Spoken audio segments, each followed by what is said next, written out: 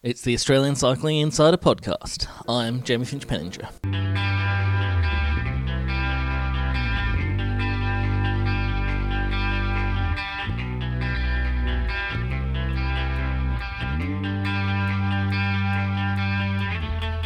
Welcome to the podcast. We are talking today about the Herald Sun Tour and, of course, the Melbourne to Warrnambool. Basically what it says on the tin. So strap in and get ready to hear some race insights and interviews with the people who were influential during the racing action.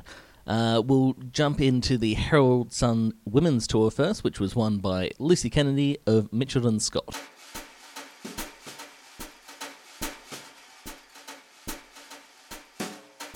The first stage of the women's race was a 95-kilometre stage from Shepparton back to Shepparton, run after the first stage of the men's race. Yeah, it didn't look like much of a stage from the profile. It was just flat, essentially, out from Shepparton and around these sort of flat areas to the west of the regional town. And then it came back for the sprint finish, which the men had done earlier in the day. An interesting day, actually, as it turned out, because the pace got forced a number of times. I mean, there wasn't an early break, but after about 50 kilometres of sort of intermittent attacks and a bit of jockeying between the teams, it was Tibco SVB that went to the front and really hammered it for a little bit. And once Mitchelton Scott saw that they were creating some problems within the peloton, they really went to the front and hammered it with a number of their riders, and then they just split that front group and actually eliminated a number of significant climbers from the race into that second group. So like Sarah Gigante from Tibco SVB was relegated to that second group, and Justine Barrow of Rock Salt Attack also missed out on the split. From there, it pushed out to about 40 seconds fairly quickly, and at one point, with about 22 k's left, it was down to just 13 seconds as the chasers kind of got their act together. But then Sarah Roy, making her return from iliac artery surgery, that sort of debilitating condition which many cyclists face, she's making a comeback from that this year and should be better and stronger. And she showed that she's already getting good in the early stages of her preparation for this season. Went back to the front of the peloton and then just blew that gap out straight back over half a minute again.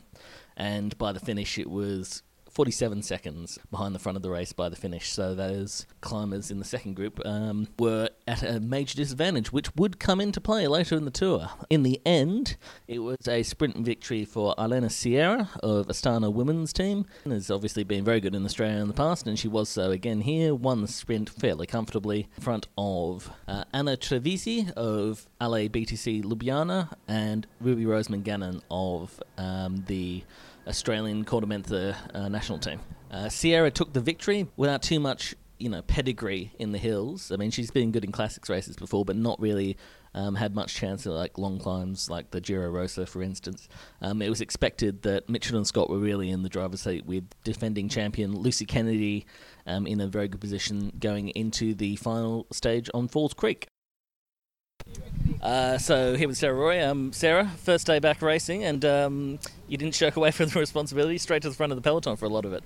Yeah, I did find myself at the front there for a bit, but it was really fun. I really enjoyed being back, and Lucy did an amazing job as our leader today, and I got to be her bodyguard, so she was following me around most of the day, and I really enjoyed it. I really took on that responsibility. I think it's good that it was sort of like a no-pressure responsibility, achievable goal for me, my first race back, so it was awesome.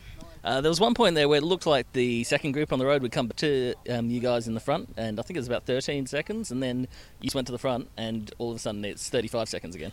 Yeah, Alejandro, our DS, was on the radio saying that the group was closing in on us, and it was definitely to our advantage to keep that the time gap, because there were a few climbers back there. So yeah, I just went straight to the front, and I'm like, oh well, I'm here, and if I get dropped by doing this 1 or 2k effort to bring the time gap out, that's okay, it'll be worth it, and the girls can look after Lucy to the finish. So yeah, I just dug deep there for a little bit, but I mean, it didn't hurt me too much, and the gap came out, and then I stayed there till the end anyway, and it was really good.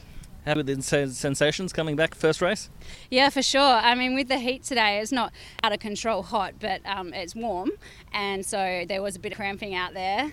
and I didn't nail my nutrition today, so I think it's ideal actually for me coming here even on short notice just to get into the swing of things with eating and drinking on the bike, and while you have to think about what's going on in the race at the same time, because you do sort of lose that when you haven't raced in 6 months or whatever. So sensations were good, bit of cramping but nothing I can't fix, so looking forward to the next racing. Yeah, and just on your call up, I mean, it's not the call you want to get, obviously, with that horrible crash at Cadell's, but jump straight on a plane and you're down here for the Herald Sun?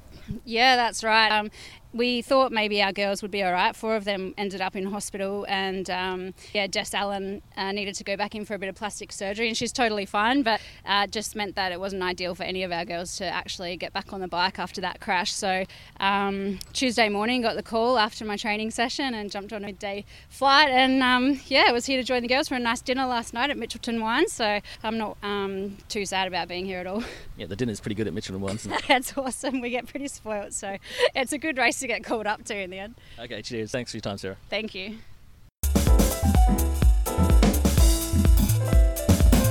The second and final stage of the Lexus of Blackburn Herald Sun Tour women's race was supposed to be held from the top of Falls Creek back down to the bottom around Mount Beauty, a quick lap around there, and then go straight back up to the top of Falls Creek. But in the end, there was quite significant threat of rainstorms up the top of Falls, so they decided that a 30-kilometre descent probably wasn't the best way to start a stage in such conditions.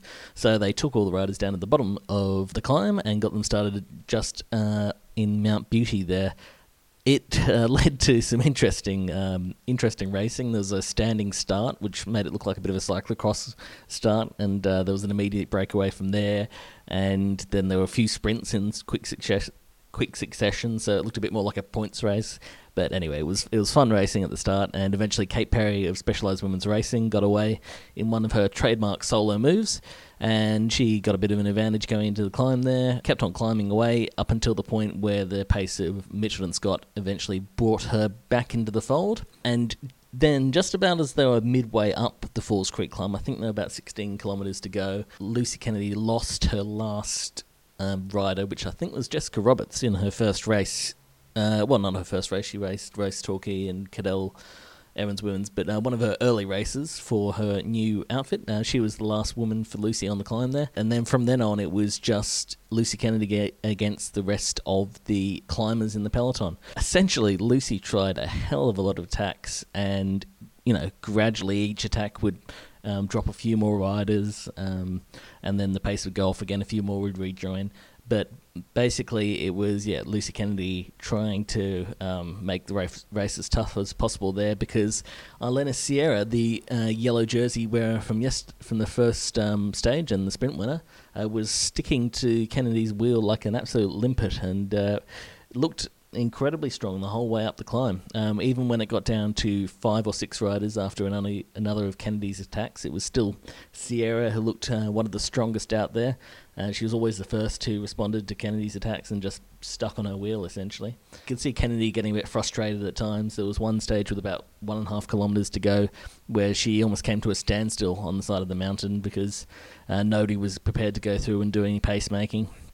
But anyway, as they got to the line finally, with about 350 metres to go, something like that, and a prolonged surge from Kennedy, it was Sierra who cracked in a dramatic fashion as well. She ended up losing 30 seconds in those 350 metres to the line, and lost the race lead to Kennedy. It was quite critical, the time gaps from the previous day, actually, because the eventual stage winner was Ella Harris, who came back after dropping off constantly all day and just managing to fight her way back onto the back wheel. Anyway, she came into the final straight and found that power that she'd been lacking all day, and went over the top and took the win out ahead of Sarah Gigante, who had also lost time yesterday. So if either of those two riders had been in the front group, they would have taken the overall win.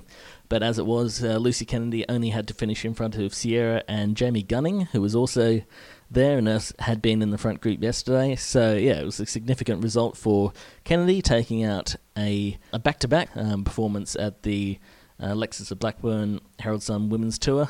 defending her title from last year, with Jamie Gunning finishing second overall for Specialised Women's Racing, and Arlena Sierra finishing third overall from Astana Women's Racing.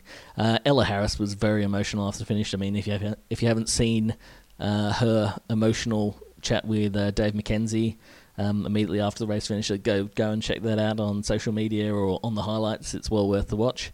And yeah, it was a more measured chat by the time she got around to talking to the print media. So yeah, it won't be quite the same, but I think it's still a worthwhile chat. So we'll lead off with Ella Harris. We'll also talk to Lucy Kennedy and Jamie Gunning. How many times did you get dropped in that last climb there? Honestly, I lost count, I think 4 or 5 times, but each time they attacked, I knew that they'd slow up eventually, and I don't have too much of a punch on me, and today my legs weren't feeling that great after a mammoth effort to try and cut my losses yesterday after I got completely nailed in the crosswinds. So I was feeling a little bit fatigued going into today, so each time they attacked I just kept my own tempo and gradually TT'd back to the bunch each time. But yeah, I definitely didn't expect to win. I thought I was going 5th at least, yeah. What did you think coming into that final 500 metres when Sierra's still there and Kennedy's still there and all that? I knew that I only had, it was going to be one last effort. I knew that someone was going to go eventually and then I'd have to kick. And that happened, and then Sierra actually dropped the wheel. So I thought, there must be 4 of us left in this now. So I got back on the wheel after she'd dropped it. And then I sensed that the others were slowing up and they didn't really have much more to give. And I felt like it was the diesel coming through in me. I thought, I can ramp this up a little bit and hopefully drive them off my wheel. And I sensed that they were breathing pretty heavily, and I thought that probably was their max because Lucy was really driving them on the front. So I thought, just go around 300 metres to go and just not look back basically, and each time the finish line with every pedal stroke I kept getting closer and closer, and I just couldn't believe it that I'd actually crossed the line and no one had overtaken me. You did look like there was quite a sense of disbelief when you came over. Yeah. Beyond your expectations today? Yeah, definitely. It's a stage that I'd eyed up for quite a while. When I saw the Sun Tour was on the calendar and I looked at the stages, I thought, that stage looks like it suits me. But after yesterday, I wasn't too sure. But we had a similar sort of finish going into Stirling in TDU, and I felt pretty strong on that sort of gradient there going into the finish. So I thought, this finishing straight here could suit me as well. So it did. And what were the emotions when you crossed the line and you were sitting on the ground there? Just complete disbelief. It's been a goal of mine for the year to actually just win a race. I haven't really won a race before, and to win my first professional race is just crazy. It's just like almost, it's not a weight off my shoulders, but it's just nice to tick that box. And it's Waitangi Day as well, and to win on New Zealand's National Day in the national kit's pretty cool. So yeah, it's pretty awesome. That must be enormously satisfying. It marked right all the way through. Only 4 riders on the team. Must give you enormous satisfaction. Yeah, definitely. I wouldn't say I was nervous going into it, but I was, definitely there was a bit of pressure on me. It's a kind of a really home race for us. We've been staying at the Mitchelton Winery, and I was absolutely marked right. Yeah, going up there the whole way up, I couldn't move without everyone trying to follow me. So, big relief to have it done, and big satisfaction. There's a complicated finale there. I mean, Arlena Sierra sitting on your wheel pretty much every attack you did. She seemed to follow very easily up until that final 400 metres.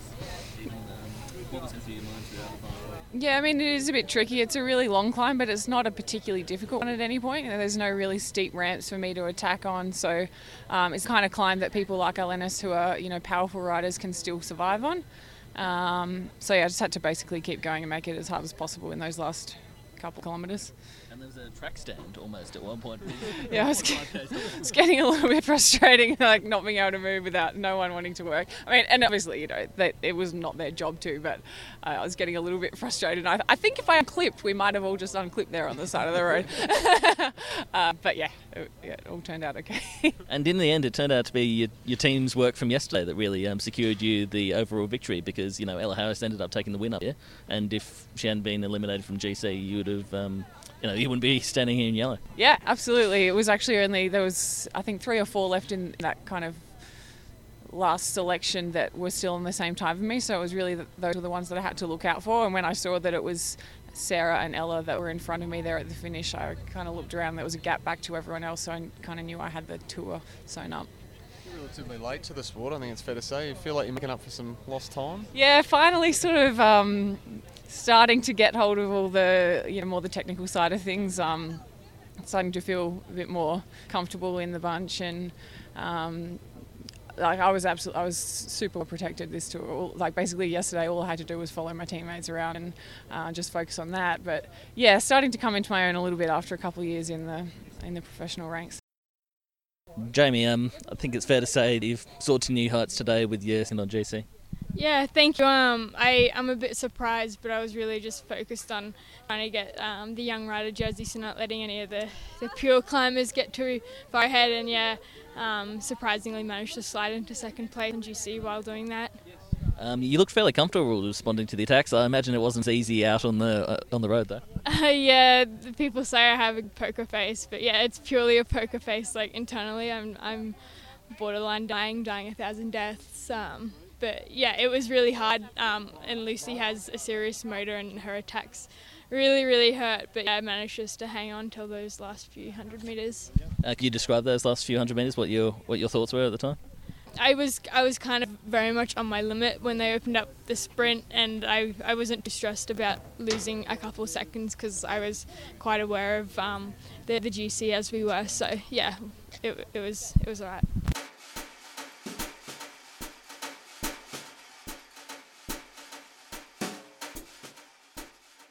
Stage 1 of the Jayco Herald Sun men's tour was a relatively sedate one, starting in Mitchelton Wines and then winding its way across the 117-kilometre course up to Shepparton.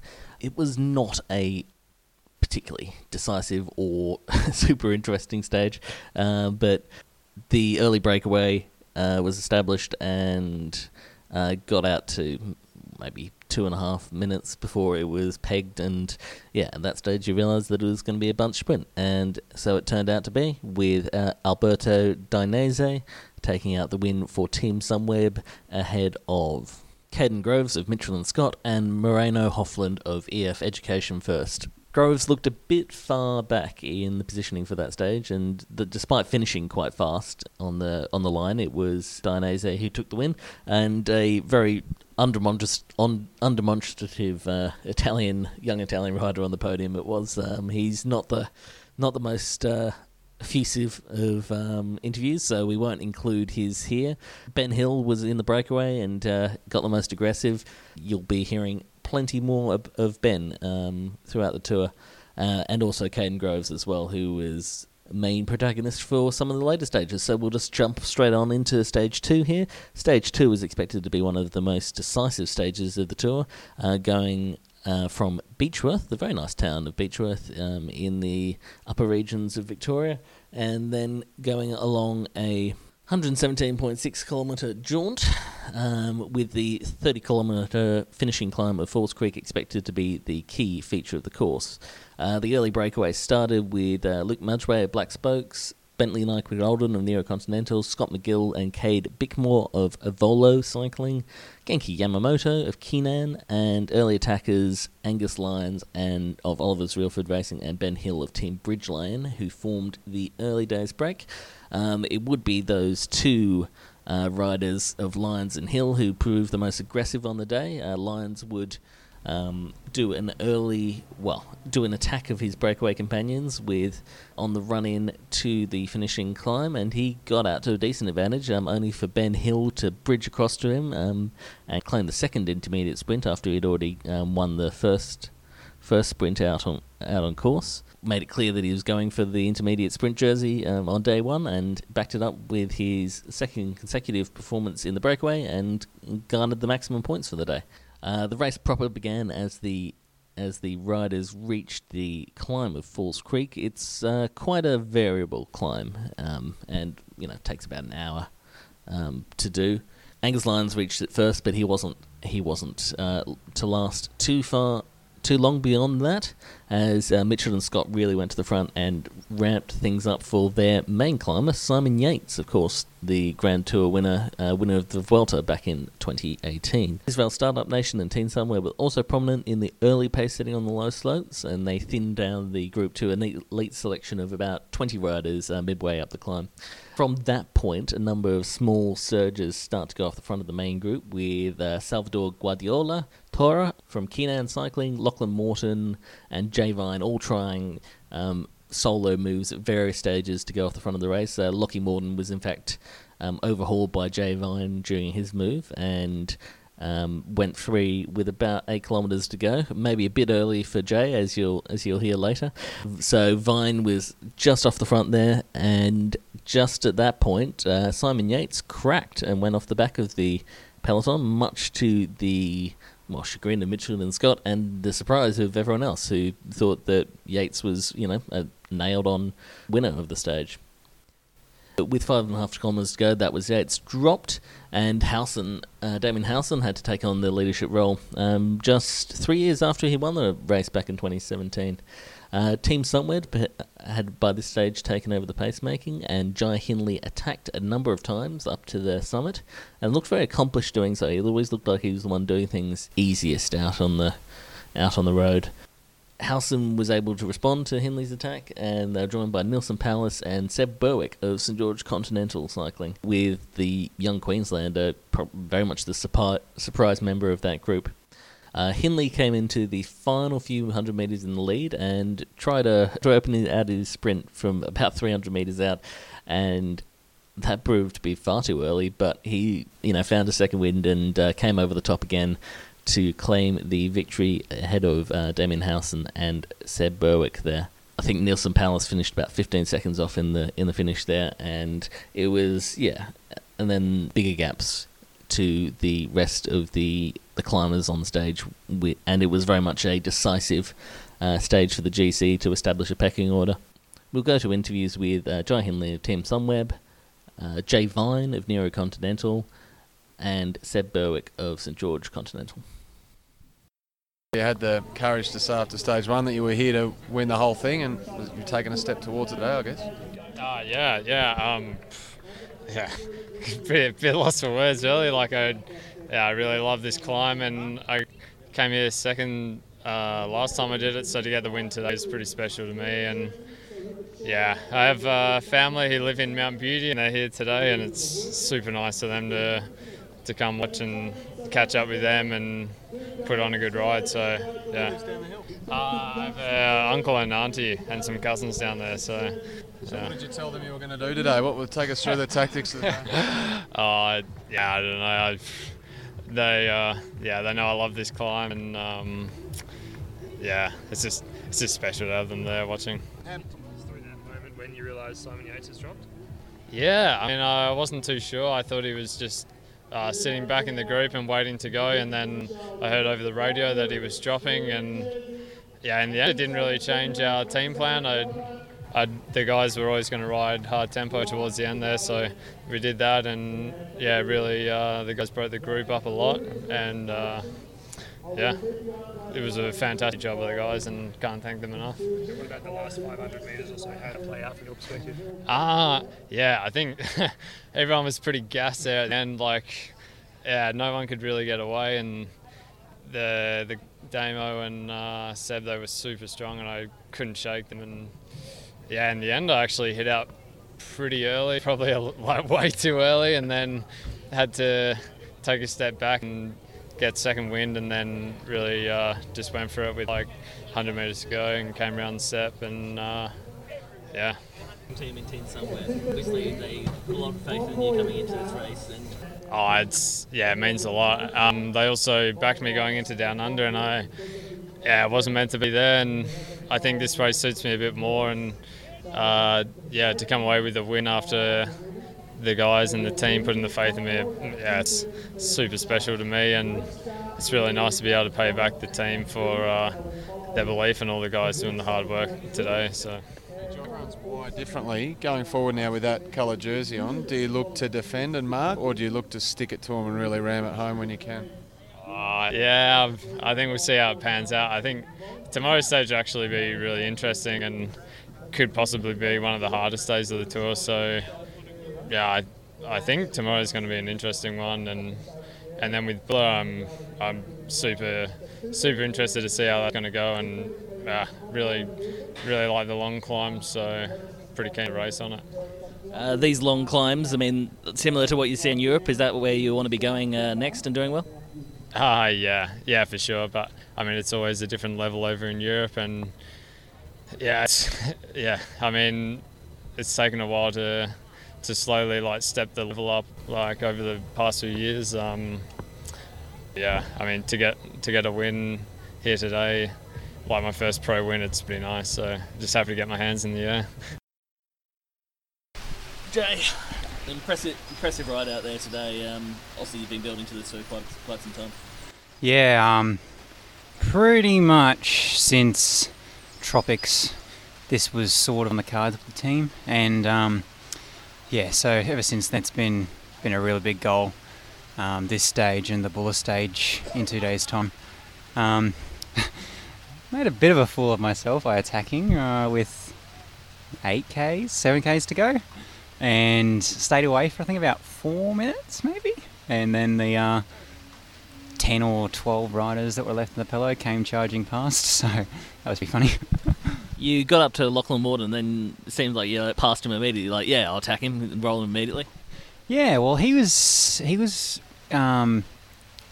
struggling because he went like 5Ks before I did, and it wasn't quite steep in that point. So Scott had 3 guys on the front at that point, and you got a really good sit in the bunch. So I was waiting for a pinch, and we came around that 270-degree turn to the right, and it pinched up, and I thought, I've pretty much floated to the front, I might as well go off. And I saw that the bunch was coming. They were like 50 metres behind me, so it's like, well, I've made the effort, I might as well keep going with it. And it seems like throughout your last year and a half of racing, you've exceeded people's expectations for you. Have you exceeded them for yourself as well? Yeah, absolutely. Like 3 years ago, 2017 August was my first race, and it was Tour of King Valley. If you'd told me in 3 years' time or 2 years' time, whatever it is, that I'd be racing with Simon Yates and Rob Power and all those guys up this climb, I would have laughed at you. And for the rest of the race now, you must be sitting on a handy GC position at least. I guess it's working out a plan with Nero about how to maintain that and maybe even move up a tiny little bit. Yeah, absolutely. So I don't know what I'd be on GC, but top 10. So yeah, now it's trying to recover, save as much energy tomorrow, and go all in for Buller. Buller is probably harder than this one. So 3 parts, steep, flat sit-in section, and the final 3Ks is a bit of a pinch toward the end. So, with I don't know who won the stage. I think it might have been Rob. So Sunweb will be wanting to consolidate on that climb. So should be all together. Basically, I think until those last 3Ks, that's when anything really will happen. Like all the rest of us should be there till those last 3Ks. And you formed a fairly successful cycling partnership with your wife, Brie. What does it mean to have the support and another fellow racer that you can talk to about this sort of stuff? Yeah, it's pretty awesome. She's doing really well, and I feel a bit ripped off. She got to race with radios before me. Raced 12K, she had radios in, and I was like, oh, that's not fair. But yeah, no, it's pretty cool. It's something to do together. So she gets a lot of my handy downs. So she gets a lot of upgrades, and I coach her, and she's come on leaps and bounds. But yeah, she's definitely the brains of the organisation. Okay, thanks for talking to us today. Thanks, mate. Did you surprise yourself coming up here, or were you know something that no one else did? Yeah, I knew I was on pretty good form after Nationals, coming second at under 23 champs. But against the World Tour blokes, you don't really fully know till you actually there in the last Ks. And tell us us about those last Ks. It wasn't like you were a shrinking violet either, so you weren't scared to have a crack and really stick it to them. No, well, at one point I thought, like, I looked back and I saw there was a gap and there was only 5 of us. I'm like, geez, I'm feeling all right for only like 5 left.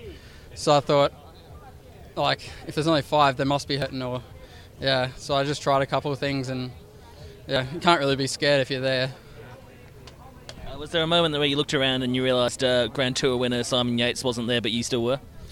Yeah, I saw him in the early slopes, like dropping back and looking around. I didn't know if it was like all tactical or anything, but yeah, I was a bit surprised. But he's obviously not on top form, and yeah, us, not how would you say, like top tier riders, I guess, are peaking for these sort of races. So what does it mean for you, bigger picture? Oh, I'm just looking forward to getting the tour done and trying to get a good result on Buller. Hopefully it suits me a bit more, being a bit steeper and I'm a bit lighter. So we'll see how it goes, yeah. And did you know this climb or Buller already? I've done this climb once in a training camp. That was like 4 years ago. So I was sort of aware of it, but not 100%. What would you be happy with by the end of the tour? This jersey, 3rd overall? A podium would be amazing. First would be the dream. Yeah, but I'm pretty happy with where I am now. Can we talk a bit to your cycling history? I mean, you came over. You've done a lot of riding in France in the past. What has motivated you to come back to Australia with St George? If you look at their track history with St George, they've produced 2 World Tour riders so far, with Ben Dybel and Caden Groves coming through, and they just have a lot of good Asian racing. We obviously get to do Sun Tour, and they have a really good support system for us young riders. So I reckon it's one of the best development teams in Australia for under 23 riders.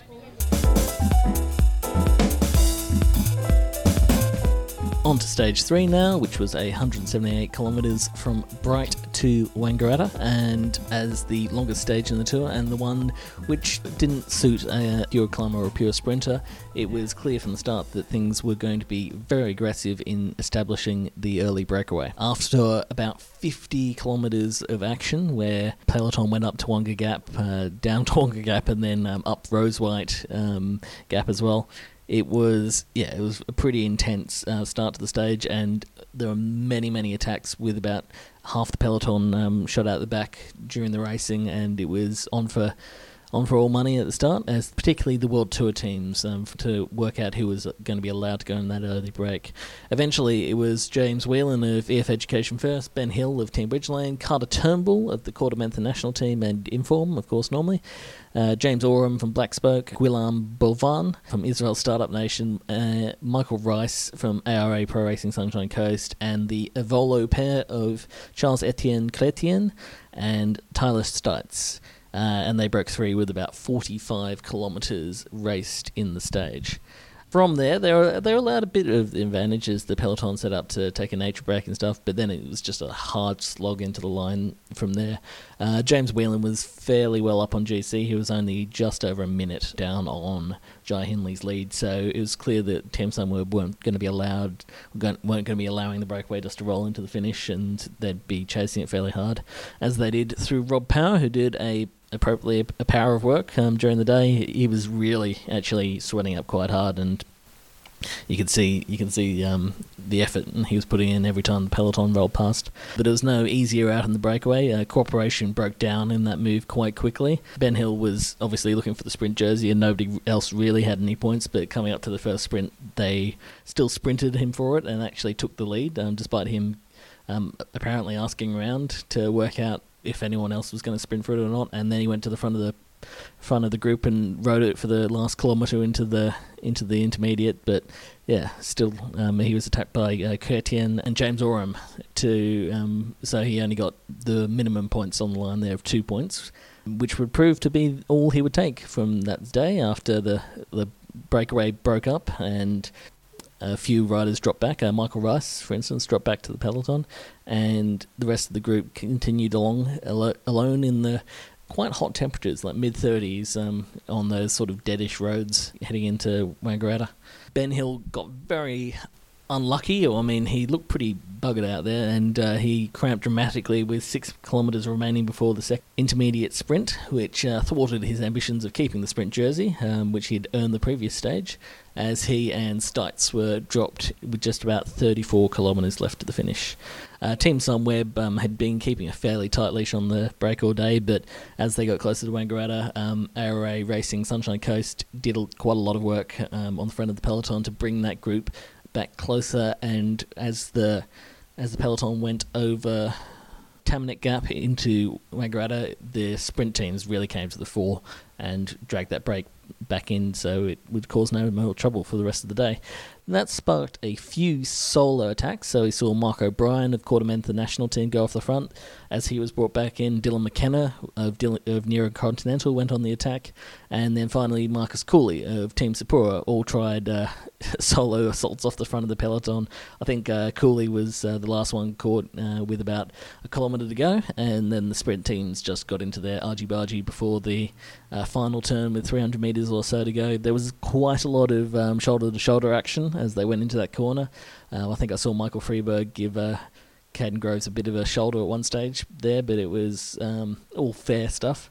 Anyway, and they went into the final corner, and Moreno Hofland was very much in the box seat with EF delivering him well up front. But Caden Groves was sight to behold, coming from about 5 riders back and really dominating that final sprint to take a convincing victory with Alberto Dainese of Team Sunweb in second and Mikel Aram of Israel Startup Nation in third. We'll have a talk to Michael Rice, who had a fairly active day in both in the breakaway and then sprinting to 5th at the end of the stage. Here with Michael Rice of ARA Pro Racing Sunshine Coast. Michael, active day out there for you, let's say. Getting in the break early and then dropping back to the peloton, then running 5th in the sprint. Yeah, that's right. It was, we went into it thinking it would be a tough stage, and we had a mindset to really be in that breakaway early.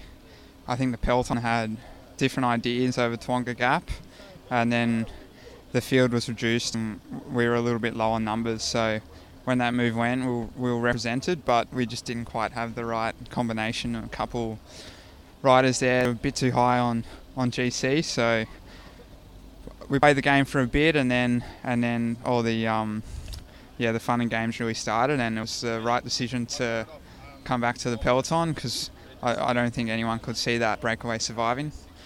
So we all regrouped there at one point and put a couple of the boys, young Seb Barrett, his first Sun Tour, and Ash McClay on the front there, and that put us in a really good position to bring that breakaway back. And over that last KOM, it was all together as one race, and came into Wangaratta, a big field sprint, and unfortunately we're just good enough for 5th, but we'll keep trying.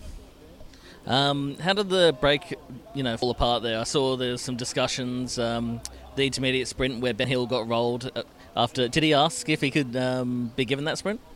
Yeah, there wasn't a lot of cohesion from the beginning. I think everyone hoped that it was going to be a long distance break, and once those GC riders were there, it was pretty obvious to everyone. I think Benny was maybe, there was some sort of gentleman's agreement there, but I just said to him, you can have the points, and I'm not sure what they discussed. Okay. And coming into that final there, up Tamanek's Gap, it was pretty hard. The riders getting spat out the back pretty quickly, and then the fast run into Wangaratta finish. What was the thinking from the team? Well, we knew that it was just going to be a short, hard climb, and from the top it was all downhill. So we really just wanted to be in a good position. We started at the front, and lucky to get us all over the top. There was some splits everywhere, but it all came back together by the bottom of the descent, and then it was pretty controlled.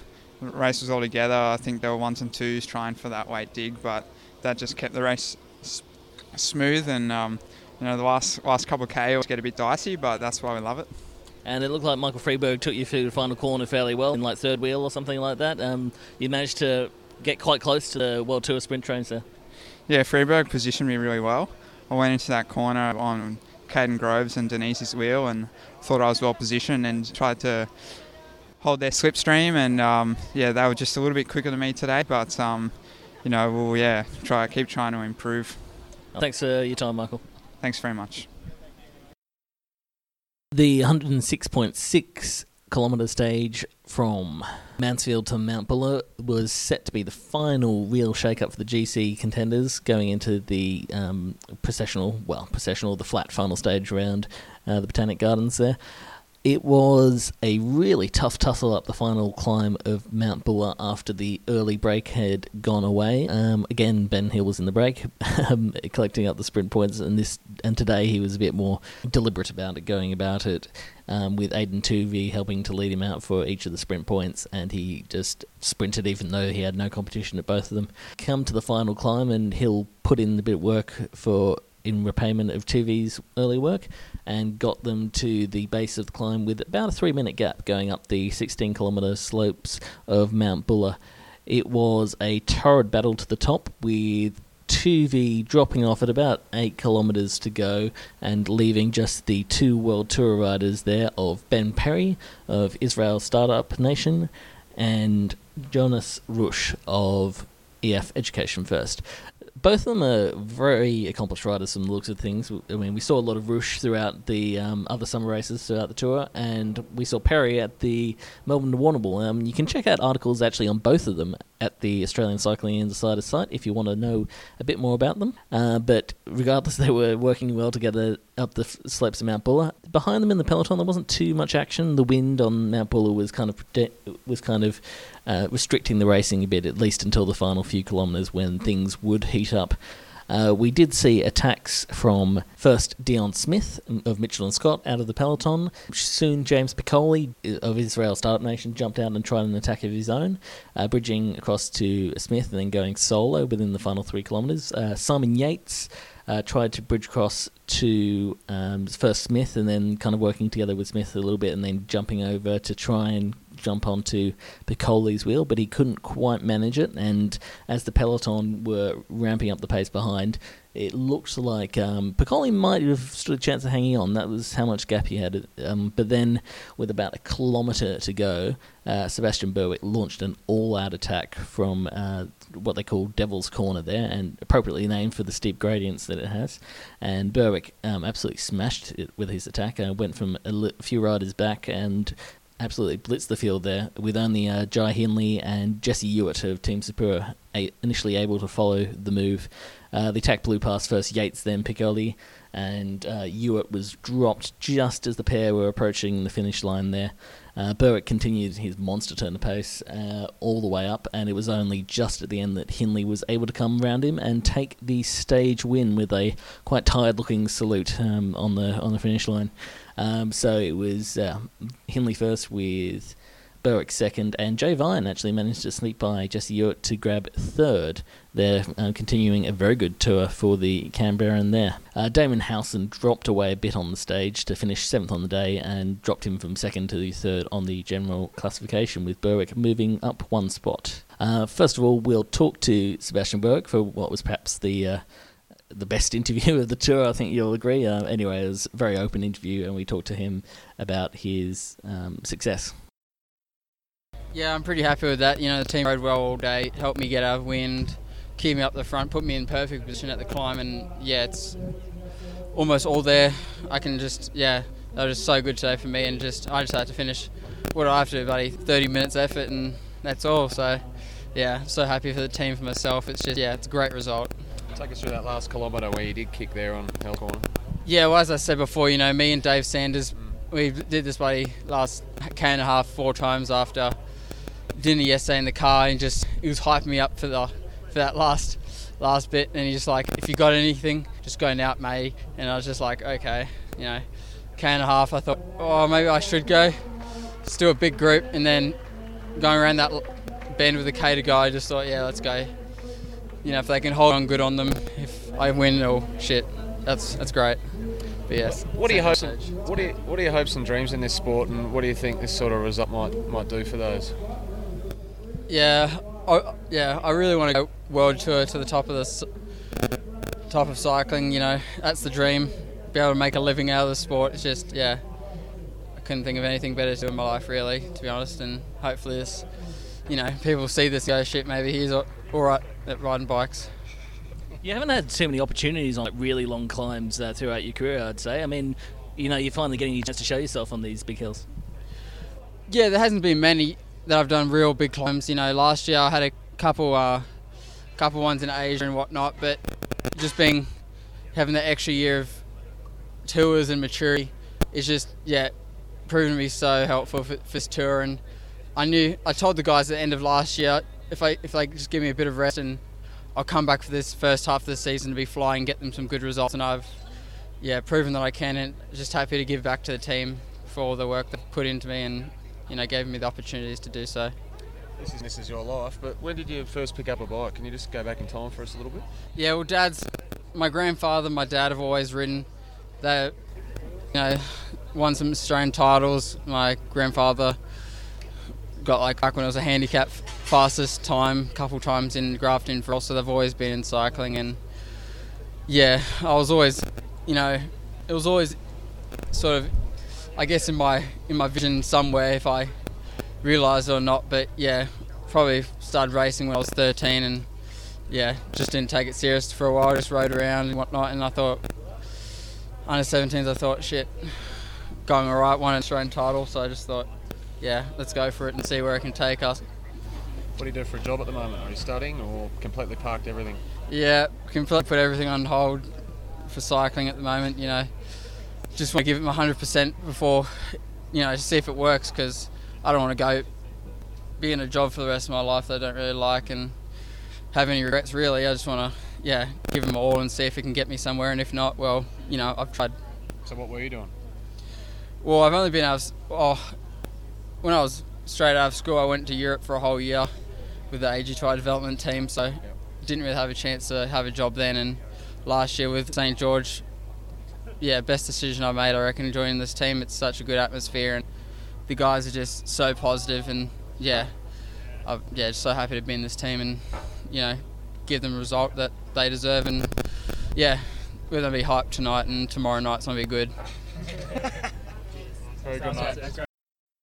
On to the fifth and final stage of the tour now, and it was a criterium/Camise around Melbourne Botanical Gardens there, and it was an interesting race actually. It got out to a fast start, and eventually the break formed with James Whelan again going in the break alongside Ben Hill, both of whom had populated the break for quite a novice stage.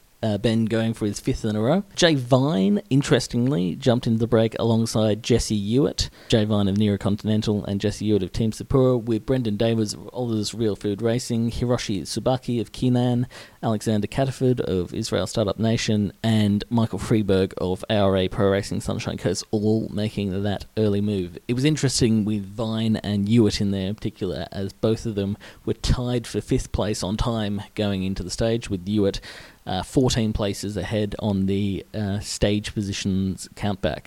So, Vine knew he either needed to make it up on bonus seconds to jump ahead of Hewitt or finish significantly ahead of him on the final sprint to the line. So, clearly those two were going to battle it out, and they did throughout the stage. Hill was taking no chances with the sprint jersey. He essentially had it in the bag as long as he managed to secure some points on the intermediate sprints, with a number of the sprinters who were likely to take out the sprint stage victory just 10 points behind him going into the stage. So Hill knew he had to do something at least on the intermediate sprints, which he did. He jumped out of the group and took maximum points at the first sprint point and then dropped back to the peloton. Behind him though, Vine managed to outsprint Hewitt for second at that intermediate and moved himself into fifth overall, thereby putting the pressure on Hewitt to try and come back on the Canberra there, either by securing some time on the second intermediate sprint of the day, or by gapping him coming into the finish. So essentially what happened there was Hewitt wasn't quite able to take any more time on Vine, with Vine launching kind of a longish sprint to take out the second intermediate point. And then, Vine was actually the last guy attacking as well within that group, and it was funny, after the stage, a few of the Nero boys were saying, I hoped you were managing to slip back in there when he did come back, because they thought he'd cooked himself a bit by attacking so late into the stage. Anyway, Vine was caught on the final lap, and it turned out to be a sprint finish, as it has been on the only 2 occasions that the race has taken place there, and it was Caden Groves of Mitchell & Scott who took it out from his teammate Dion Smith, who was also second last time they raced here as well, actually, with Moreno Hoffland in third for EF Education first. We'll talk to the stage winner Caden Groves of Mitchell & Scott, Ben Hill of Team Bridgelane, who won the sprint jersey, and Jai Hindley, the overall winner for the race. Caden, that course and finish there looked perfectly suited to you, and the team backed you all the way in. Yeah, totally. So I think the finish was hard enough for me. It really suited me. It was hard enough to drop some of the other fast guys, and yeah, in the end, happy to get the win. Can you just talk us through that final 2 kilometres there, going up that climb and into the finish? Yeah, for sure. I mean, the boys, we all got together pretty late actually, maybe 3 kilometres to go, just coming down the hill before the runabout. It was pretty messy, and in the crosswinds we lined up and we put it in the gutter on the head of the peloton. Then coming into the climb, EF took over and set a really hard pace up the top. Then Hoffland let Tom Scully go off the front, forcing me to chase, so I had to close the gap from the kilometre banner to probably 300 metres to go, where I had a run at him and took the barrier on the right and let out the sprint. So how many efforts did you do then? It sounds like you did about 4 or 5 from the sound of things. Yeah, for sure. I mean, there's many accelerations. Wasn't sure if I'd have the legs to get over, but everyone was hurting, and the finish was more or less a cross headwind. So me taking the barrier, everyone had come over in the wind, so it would have been really hard to come across. 3 sprints, 2 wins and a second. You must be fairly happy with your output this week? Yeah, for sure. I mean, the guys are perfect, keeping me fresh in every stage and deliver me to the finish as smooth as possible for me. So I think the results is pretty good for the week, and been on the podium of almost every sprint, well, every stage. It's been a successful week for the team. Yeah, does the team walk away? Obviously, you would have liked Simon or maybe Damo to win the overall, but do you feel like you've taken something away? 1 and 2 today, your results, as you say. How does the team walk away from the week, do you think? I think it's a successful week. I mean, everyone's happy. In the mountains, it's super hard to race against the domestic guys in January, so it's still early in the season, and it would have been nice, but I think we did the best week we could, and the results are still really good. So. Stage 3, and you lost the jersey, and you knew what you had to do, but you doubted whether you could. You were pretty cooked after stage 3. How do you feel now? How have you done this 5 days in a row? Stage 3 was a pretty low point in the tour, and I honestly didn't know how I'd back up, but I just ate a lot, slept well, and I woke up the next morning and felt surprisingly good actually. So was able to just keep finding myself in the moves, and it all worked out. You've been around for a while, but what does it mean to walk away with green at the Peloton Tour? It's pretty cool. I won this before a few years ago, and the results aren't on Pro Cycling Stats. I don't think they had the jersey on there, so this will be good because I have it on the Pro Cycling Stats now. So it actually, officially I won it this time, so it means a bit more. It's like if it's not on there, it didn't happen. Yeah, exactly. Yeah. And what was the tactic today, obviously? That hill's deceptively hard, but... well, we knew if Caden won the stage and I had no points, which is quite a possibility, then he would win the jersey. So I had to get out the front and take some points just to make sure. I took that first sprint, and then after that, ACJ was the defensive move would just be go back. Hopefully they keep the points, and if it does come back before that second sprint, I can then just try and roll a second or third. So we took the safe option, and I returned to the peloton to defend the jersey from behind, and it well worked out. And I had a crack at the finish too, but my legs were pretty dead by then. Is there added satisfaction for you personally after what happened on stage 3? It's a bit sweeter? Yeah, definitely. I think sometimes when you get in the break the first 2-3 days, everyone kind of gives up, and it's a lot less stressful. But it's a lot less satisfying than if you've had to battle all the way through to the finish. And so I was really relieved after the first sprint, and then after the second sprint when it's sewn up, it was a really good feeling. Jai, congratulations, mate. How does it feel? Yeah, pretty ecstatic to get the win today. Yeah, super. It's just thrilling, man. Yeah. Froome, Wiggins, O'Grady, list goes on. Hindley. Does it feel a bit strange? Yeah. I mean, it's pretty nice to get my name in that honour roll, and also in the Australian history, this race goes back a long time, and there's been some big names and a lot of great riders have ridden this race, and to etch my name onto that trophy, it's pretty unreal. Yeah. It's a pretty regulation sprint stage today. Were you still nervous in the bunch there to get it all done? Yeah, yeah, very nervous. But I mean, I had every faith in my guys, and they rode awesome all day and controlled the race, and as with the rest of the week, they've just been phenomenal. So I can't thank the team enough. Is there a sense of relief there as you cross the line? Definitely. Yeah. It's been like a pretty big Aussie summer of racing with a few ups and downs, but I'm so happy to finish it off this way and get the ball rolling before I head back over to Europe. Quite a very young team really for this Australian summer. It's come good this week. What have you learnt, and what will you take from this going into this European? We had like a super young team, like you said, and in Tour Down Under we had we made like a few errors, and we had some good rides as well. And then I think coming here we could really put the puzzle together, and the guys rode really well and set me up perfectly every day. So it was unreal. You said it was the biggest win, I think, when you crossed the line. Biggest win of your career. Can you elaborate on that a little bit about where you see it? Yeah, like I said, it's just such a rich history with this race, and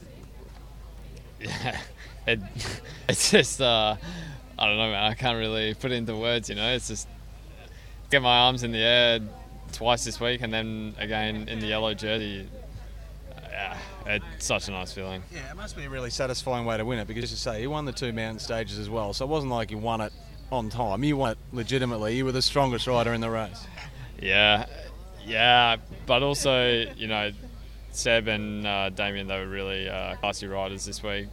Yeah, hats off to Seb, like he really made me work hard for it. Yes. Yeah, I hope this opens up a few doors for him, like it did for me the previous 2 times that I did the race. So where's the party tonight then?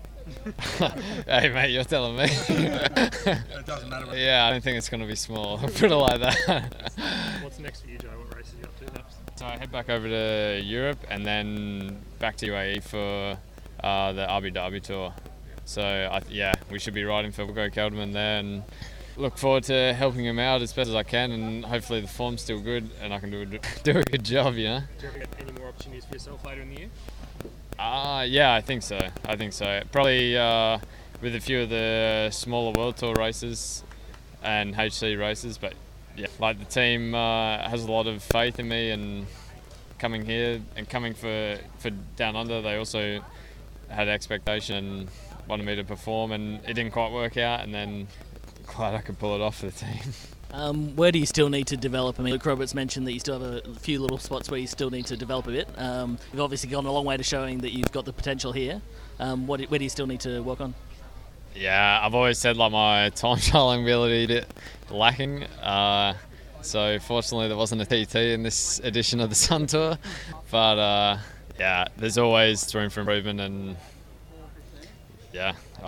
bits and pieces, I can't put it specifically into words, but I think like my time trialling definitely needs improving, and also just coming into a race as like the designated leader, it's a lot of added pressure, but like I said, it's also a really nice opportunity for a young guy like me to come into a race like this or a race like Down Under and be the designated leader, which it speaks volumes for the team having that faith in me. Good on you. Thanks.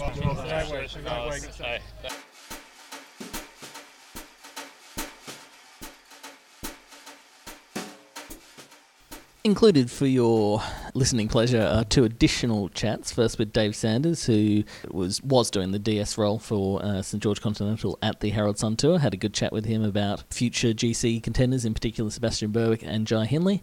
And we also talked with Christopher Miller of Nero Continental about their team's first emergence onto the Jayco Herald Sun Tour. So here with Dave Sanders of the St George Continental team. Dave, Seb was talking about your influence on him on that final climb. You're getting him G'd up for the climb. You're driving the course with him. You're talking through. It's great performance from Seb Berwick there on that climb yesterday. Oh, yeah, it's brilliant. I just found the positives for him, racing World Tour, but one of the main things I said was in a 5% climb, he was just another good rider, but once you go up around 10%, he's 3 or 4 kilos lighter than those guys. I mean, they're great climbers, Jai and Howden, but just get through his head that he maybe have some advantage being lighter. If he had anything left and had a bit of punch, just to be a passenger till you got there and put the cards on the table. And it's important to know that last zigzag climbs where it got steep and where it was, the inside of the corners were steep, the outside are a lot flatter. And just to give him confidence and say, well, because kids often get intimidated by the World Tour teams, so they should be. But if you've got a physiology, you might as well use it. You've seen a lot of riders throughout your career. What are we looking at in terms of Seb Berwick's talent? Seb still has time to and needs to mature. You put him up a wall like that in a straight climb, his physiology is fantastic. But as anyone in the industry knows, you need a lot more in your toolkit to survive the big bunches, the cut and thrust of World Tour, crosswinds and bunch positioning and everything else. But his whole goal in life is to achieve that, and I believe he can do that. There's teams interested in him, and he still needs at least another year of development before he makes the big jump, in my opinion. But I believe that he has a place in the big league, and I really sincerely hope he gets there. It appeared to be all in for St George with Seb Berwick this week. It looked you weren't going in the breaks, you weren't attacking too much. It was very much a confidence that you had in Seb's performance. Oh, for sure. We had an excellent young sprinter, Craig Wiggins, but it just wasn't a race for him. It was a climbers race. So the guys, we got some decent, really good level Conti riders there, particularly Kavanagh, who's been around a lot of Asian races, European races, knew how to pod him through the bunch, knew how to look after him. So he never hit the wind, and he was all looked after, and that was 100% was the responsibility, because we believed we had a weapon we could fire when the time came. 100% believed it. You've also had a lot of time with Jai Hindley in the Mitchell and Scott development team back in 2017, I think. Yeah, a great young fella, Jai, and it's really good to see him get this victory. If he gets it, it's something horrible to go wrong for him not to get it. He's a fantastic young fella, still developing. This is a really good Palomare to have on his record. Really, really pleased for him personally. Yeah, do you think he's really stepped up? Because, those first 2 years World Tour, he's described them as being quite difficult and finding your feet on that. But I think he got second into a Poland last year, and he's looking like he can be one of those sort of GC leader types. It takes time. People forget. And Simon Guerin said to me once that he was 30 years of age before he started winning big races. And that's what you can't judge things off Michael Matthews, who was straight out of 23s and he's on the podium in the Worlds in 2 years. That doesn't happen normally. It takes time, and you've got to do their apprenticeship in the big league and develop. And Jai certainly has the goods to be a GC rider. There's no question about that. But it just takes time and development, and they're still only young, and he'll get there. He's got a lot of class, and this will help his confidence and his team's confidence in him and help him make that step. Thanks for your time, David. No worries, thank you. Okay, here with Chris Miller of Nero Continental. Chris, how has the first race gone? First Jayco Herald Sunter for you guys. Yeah, look, obviously coming into this, we didn't really know what to expect, but we kind of set ourselves some pretty achievable goals, which is to try and be as relevant as possible. And look, in the background, we kind of knew Jay really had the power, the watts to be somewhat competitive, but we really had to rally around him. And yeah, we kind of feel like we've done that. We've tried to be as aggressive and on show as possible. And to be honest with you, mate, it's been one of the best experiences of my life. Like, it's just been so much fun. Been super proud of the guys on the road and off the road. It takes a cast of thousands to get this going. And yeah, really, really happy with it. I mean, coming into the race, you mentioned that you knew Joe was going well, but nonetheless, you put a lot of confidence in him, not going in the break a few of those days, just so you could swell around him and get him to that all-important stage of the mountain where he could show his stuff. Yeah, I mean, we only missed the break really yesterday, and that was a lot due to the fact we had the 5 guys, so we knew we had to sort of be really around him today. But look, it hasn't felt as much of a all about Jay type thing. It's all been a full collective experience. We were talking about that last night.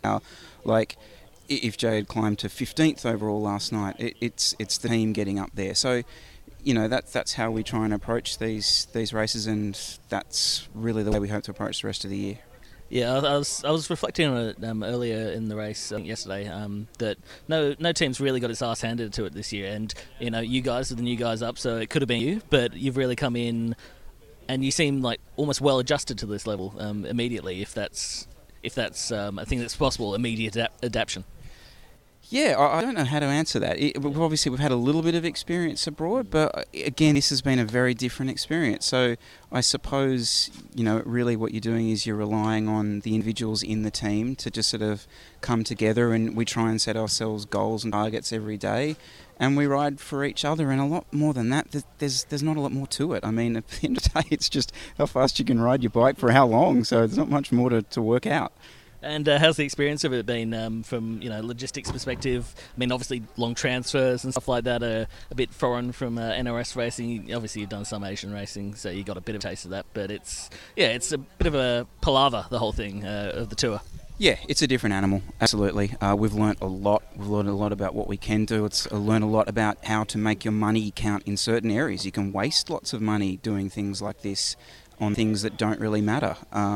And there's other things that are big bang for your buck. So, there's learnings there for us. I don't think we'll be hiring the helicopter like Mitchelton Scott did today to transfer the guys. But, we kind of make do with what we've got. And again, you're relying on someone like we've got Luke to really keep us moving around the place. And, yeah, there's learnings. There's always learnings. Okay, cheers, Chris. Thanks for your time. Thanks, Amy.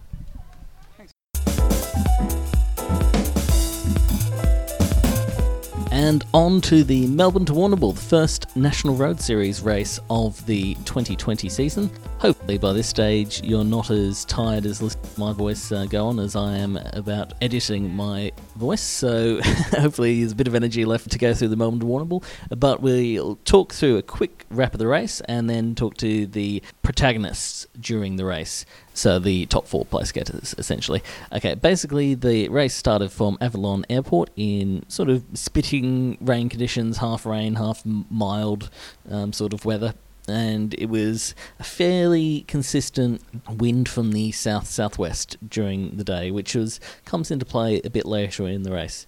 There are a number of moves off the front at the start, but there was never really too much of a consensus amongst the peloton about what would be let go. So it was about 60 kilometres before the first move of the day really got itself established, and it was Aidan Buttigieg from Cycle House, joined by Jason Thomason, Butterfield's Insurance Advisor Net, Rowan Diva of Oliver's Real Food Racing, and Jack Aitken, who's racing as an individual, who formed the first real move. That group of 4 was bridged to by a group of 5, including Raphael Freienstein, Informed Him Insight Make, Ben Metcalf of Team Bridgelane, Ryan Thomas of ARA Pro Racing Sunshine Coast, and Alex Lack of GPM Stutz. Also Tom Bolton and of Oliver's Real Food and Matt Ross of Cycle House in there as well. With Freienstein in the front group, that was never going to be a very good move for the other major teams to let go.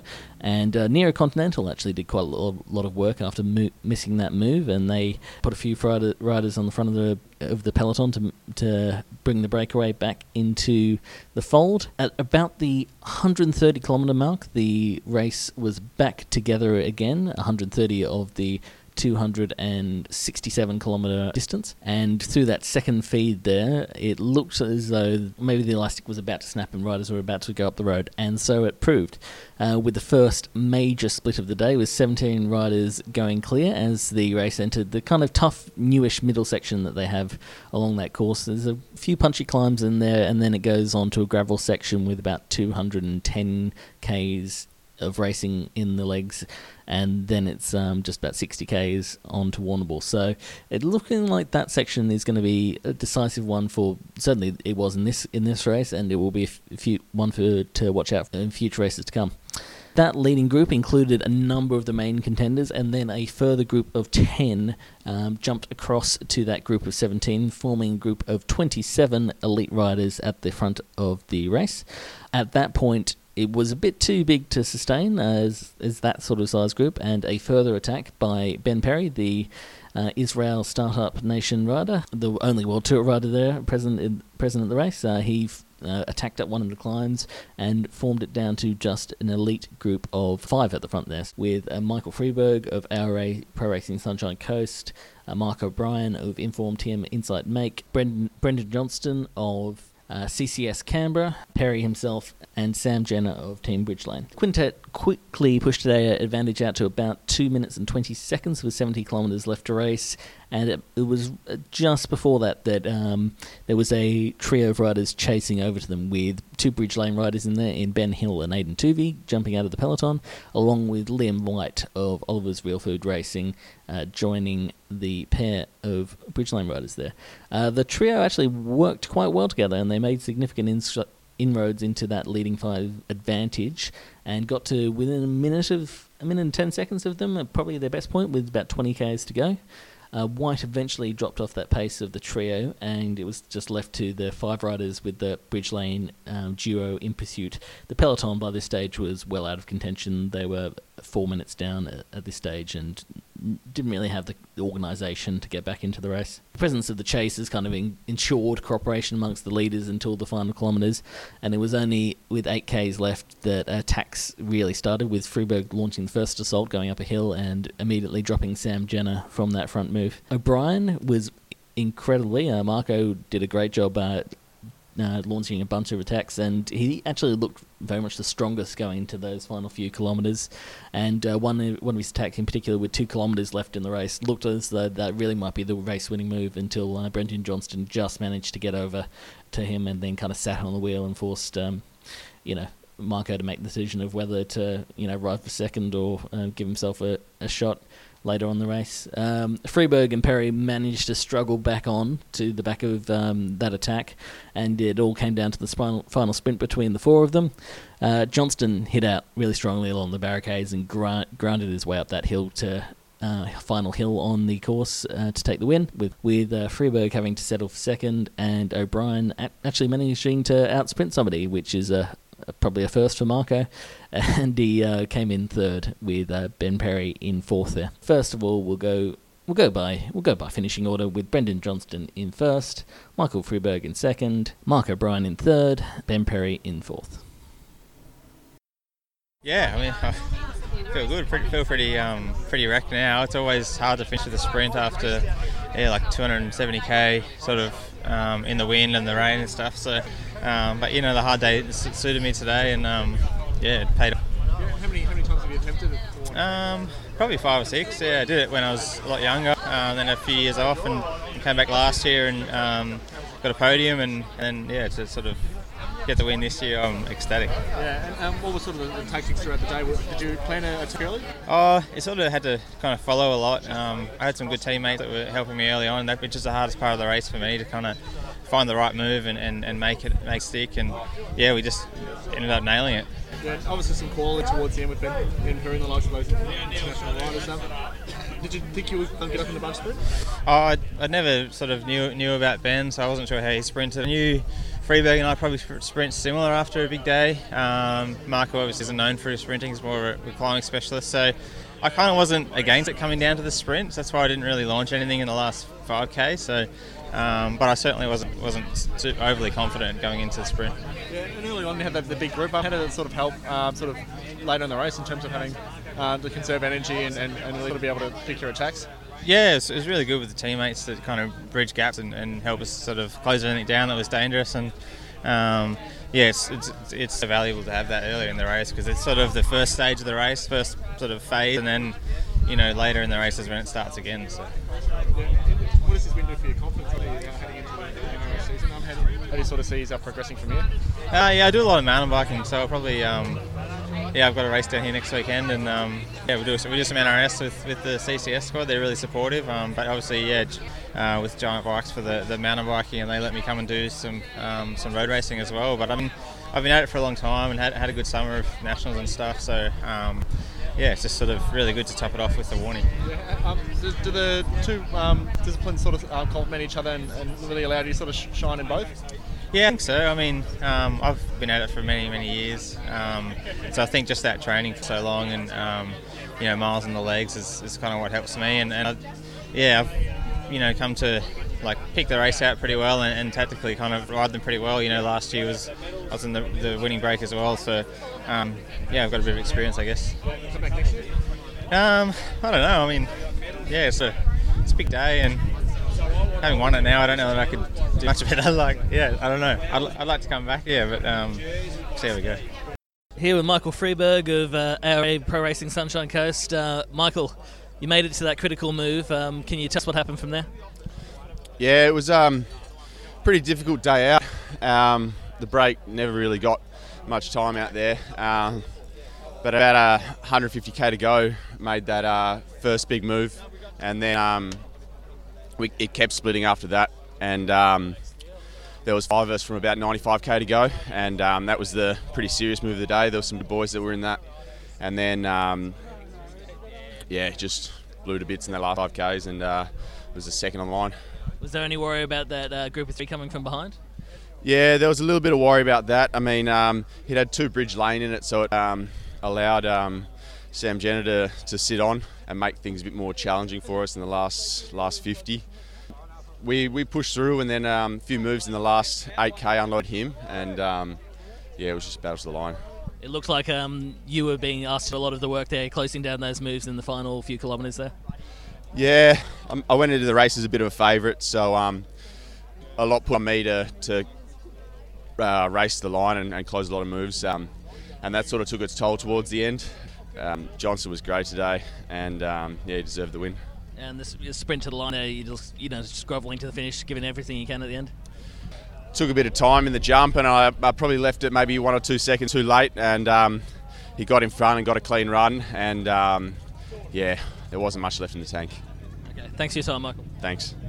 Yeah, but you were the informed guy in the break. Did that give you a bit of pressure on you, knowing how many class form guys will go behind you? Yeah, we had so many guys in the break behind, so then I knew that if it came back, it wasn't the end of the world. So I wasn't that stressed about whether we stayed away or not. I was feeling really good still, and the team were happy to back me in. I said last night at a team meeting that this is the big one that I want to win. It's pretty much Nationals, Grafton, Warnie. They're the 3 races in the year I actually put some emphasis on and really want to get a result. So I was really keen today. The team gave me the opportunity to go for myself, and then once we had the 2 bridge lanes trying to come across, there wasn't an option to wait anyway, so we just had to keep it going. And I knew I had work cut out trying to go up again. I know how good Trek he is. I've raced him for years, and I think he's underrated in this sort of stuff. He's proven, and Nationals as well. And then Freeb's obviously national champ last year, so I knew it was going to be difficult, but I was feeling very, very good in that last part. Still feeling really fresh, and thought if I can time my attack right, I might still be able to show. You tried a few different attacks there at the end. Looks like maybe that one with 2k to go might have had some legs to go to the finish. Yeah, I thought that was it. When I got the gap there, I thought I was on. I just had to keep the pressure on and keep pushing, but unfortunately once Trekkie got back up to me, had a K or so to go, he wasn't keen to come straight through because he knows quick, and everyone knows they're quicker than me. So then I was unfortunately in a place where I could ride it and get second, or let Freebs and Ben get back on and then try my luck again, which I did. And then I thought I might have the gap again at the end there with everyone hesitated, but unfortunately Ben tried to jump across, in which the other boys got on his wheel and back up to me, and then the riding was on the wall. Once we were lined up for the sprint at the end, it wasn't going to be my day, but had to go out trying, and happy enough, but also pretty peeved because I really wanted to tick off a win here after, I think it was 10 years ago I was second here, so it's a bit annoying. And you retired how many years ago now, Mark? I'll never stop, mate. I just a couple of years ago I said that I'll go into work more, in which I've done. So basically work full time, coach on the side, and then ride because I love it and I always loved it. So I won't be stopping anytime soon. And if I can keep riding at a reasonable level and doing my normal life stuff as well, then I'll be a happy man. Reasonable, thanks, Mark. Yeah. here with Ben Perry of Israel Startup Nation. Ben, your first Melbourne to Warrnambool, how was the experience? Oh, it was good. It was hard racing as an individual. I kind of had to hedge my bets and try and make sure I was in all the right moves and be in the right place at the right time, because it's kind of, if I missed a move, there was no one bringing it back but me. So there was a group with 17, and then I got across to the group of 10. And then once we hit like the first climb, once we were that big group, people were kind of not working, so I just went as hard as I could and made that like sort of a final group of 5. And then we worked well for a while. There was a bit of fear with a couple bridge lane guys coming. In the end, I kind of messed up the sprint. We whittled down to 4 and just kind of messed up the finish. But all in all, my first Melbourne to Warrnambool, a lot of headwind, a lot of rain. Felt good through it, so can't be too disappointed. Everything is cracked up to be, or just at this stage a bit too hard and a bit too tired to think about it? No, it was an amazing race. Like, it was unreal. Like, going on the Great Ocean Road for the first time, being here for the first time, it was an excellent race. Like, I really, really enjoyed it. And racing against your new Aussie mate, Mark O'Brien. Yeah, he's a little pissed off at me, I think, in the finish there. He's like, why did you chase me back? But we kind of, all bets are off when it's 500 meters to go at the finish of Warrnambool, and it was kind of funny. There's times where Freeberg and I was looking at Freeberg for the sprint. I think he was looking at me, and there was one time where we let a gap go, and I just went, Freeberg, and he's like, oh, and he just went and closed it, and then he did it to me again, and yeah. I don't know, like those guys just had no legs in the sprint. The guys kicked with like what I thought was a long way to go. I was in the front, I was hoping to get in the wheel, but then all 3 of those guys were way too strong for me, so live and learn. Okay, thanks for your time, Ben. Thank you. The women's race of the Melbourne to Warrnambool ended up with Matilda Reynolds of Specialised Women's Racing taking the win over Taryn Heather, also of Specialised Women's Racing. It looked like it was going to be a clean sweep of the podium for the Specialised team, but unfortunately Kate Perry was relegated for drafting on a vehicle during the race, with Kirsty Deacon of Veris Racing finishing in 3rd position. We had a chat with Matilda Reynolds after the race. I find it hard to cover women's racing in the Melbourne to Warrnambool when it's a race within the race, because so often it's about surviving in the men's peloton, which isn't really the normal action of a race anyway. We'll let Matilda talk through it, and it was quite an incredible ride from her, as you will hear. It doesn't really feel like I've won a race, but just so relieved to finish the bike that length. So it's just pure relief. Have you done a water before? No, I haven't, and right now it's going to take me a bit to re-sign. It was a really hard day, but it's such a great day. There was no pressure for us. I was just able to go out there and just ride my bike all day, and it's the longest I've ever ridden, and I was really nervous about the crosswinds and the hills and the bunches, but it was a really safe bunch, and I think the guys rode amazing and kept it really together, and just pure relief to be finished. Yeah, what does it do for your confidence hanging away from the event? I think just my strength and my ability to hang in there, and I think just mentally you keep building these blocks of mental confidence. So many times I was either off the back or I wanted to stop. It was too hard. I just wanted the pain to stop, and you push through that, and I think that's just another mental block that you can use and utilise that for another race in the future. Yeah, what sort of things were you thinking about to try and take your mind off of the pain and the exhaustion? Honestly, I just didn't want to ride that race by myself, so I just wanted to have friends, and the pace that they were holding, I knew I wouldn't be able to hold that by myself, so I just knew this is going to be a long day if you get dropped. So just really tried to focus on the wheel in front of me, just tried to ride good position, and just really tried to cut the race down into little parts. So just ticking boxes, I guess, the whole day, and not try to think that it was 270k. Yeah. What was the longest ride before this? I've done 200k before at a very leisurely pace with lots of stops, coffees. I've never one race that long, and certainly never that far. And I ran out of water partway through. And so, it was really difficult to feed just because the pace was on the whole time. But I just had to push through and just know that I kept breaking it down and just knowing and trying to relate that to training rides I'd done. A couple laps of Albert Park, that's all you got left, and just trying to get to the finish like that. Yeah, and riding with the men? Were they really supportive of you and sort of helping you get to the I got a few compliments. I think, which is what you want though, is for them to treat you just like any other bike rider, which is what they did. You know, they bumped me around a bit and pushed me up, but yeah, I think you get a little bit of respect from them out there, and I think, you know, the men's racing's great here. They have a huge amount of respect for one another, and I think everyone's just trying to finish the bike race the best they can and not chop anyone out or anything like that. So yeah, they did look after me, but I certainly had to work for it. Yeah, do you feel you're going to pass on to other women? It is possible? Absolutely, it's certainly possible, and there's no pressure. You just gotta. It's just for us. It's a bike ride, and it's a great learning curve for women, and they should be so encouraged, and just really thankful to the organisers and you know, Cycling Victoria. They really looked after us and really encouraging of women's racing, and just made it as easy as possible for us to get involved in today, and just really grateful to have that opportunity. Yeah, Thanks.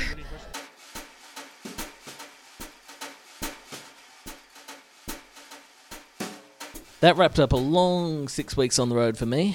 So it was quite an ordeal, unfortunately, getting podcast to air. So unfortunately, that was the reason for the time delay. So apologies for that. Also, apologies for the long length of the podcast. If you've made it through to the end here, you've either fallen asleep to the end of it and managed to wake up for my final spiel here, or you've been a very, very dedicated listener. In both cases, I say thank you. The Australian Cycling Insider webpage is up for your perusal at the moment. We're going to be adding in some interesting content. I hope hopefully you find it interesting over the next few months. We're going to have some diaries with riders heading overseas to Europe. We're going to be talking to a number of different teams to talk about their NRS seasons and potentially their Asian Tour seasons, and it's going to be some very interesting stuff. So make sure you stay in tune with the podcast and the Australian Cycling Insider website. Okay, we'll see you around soon. Bye.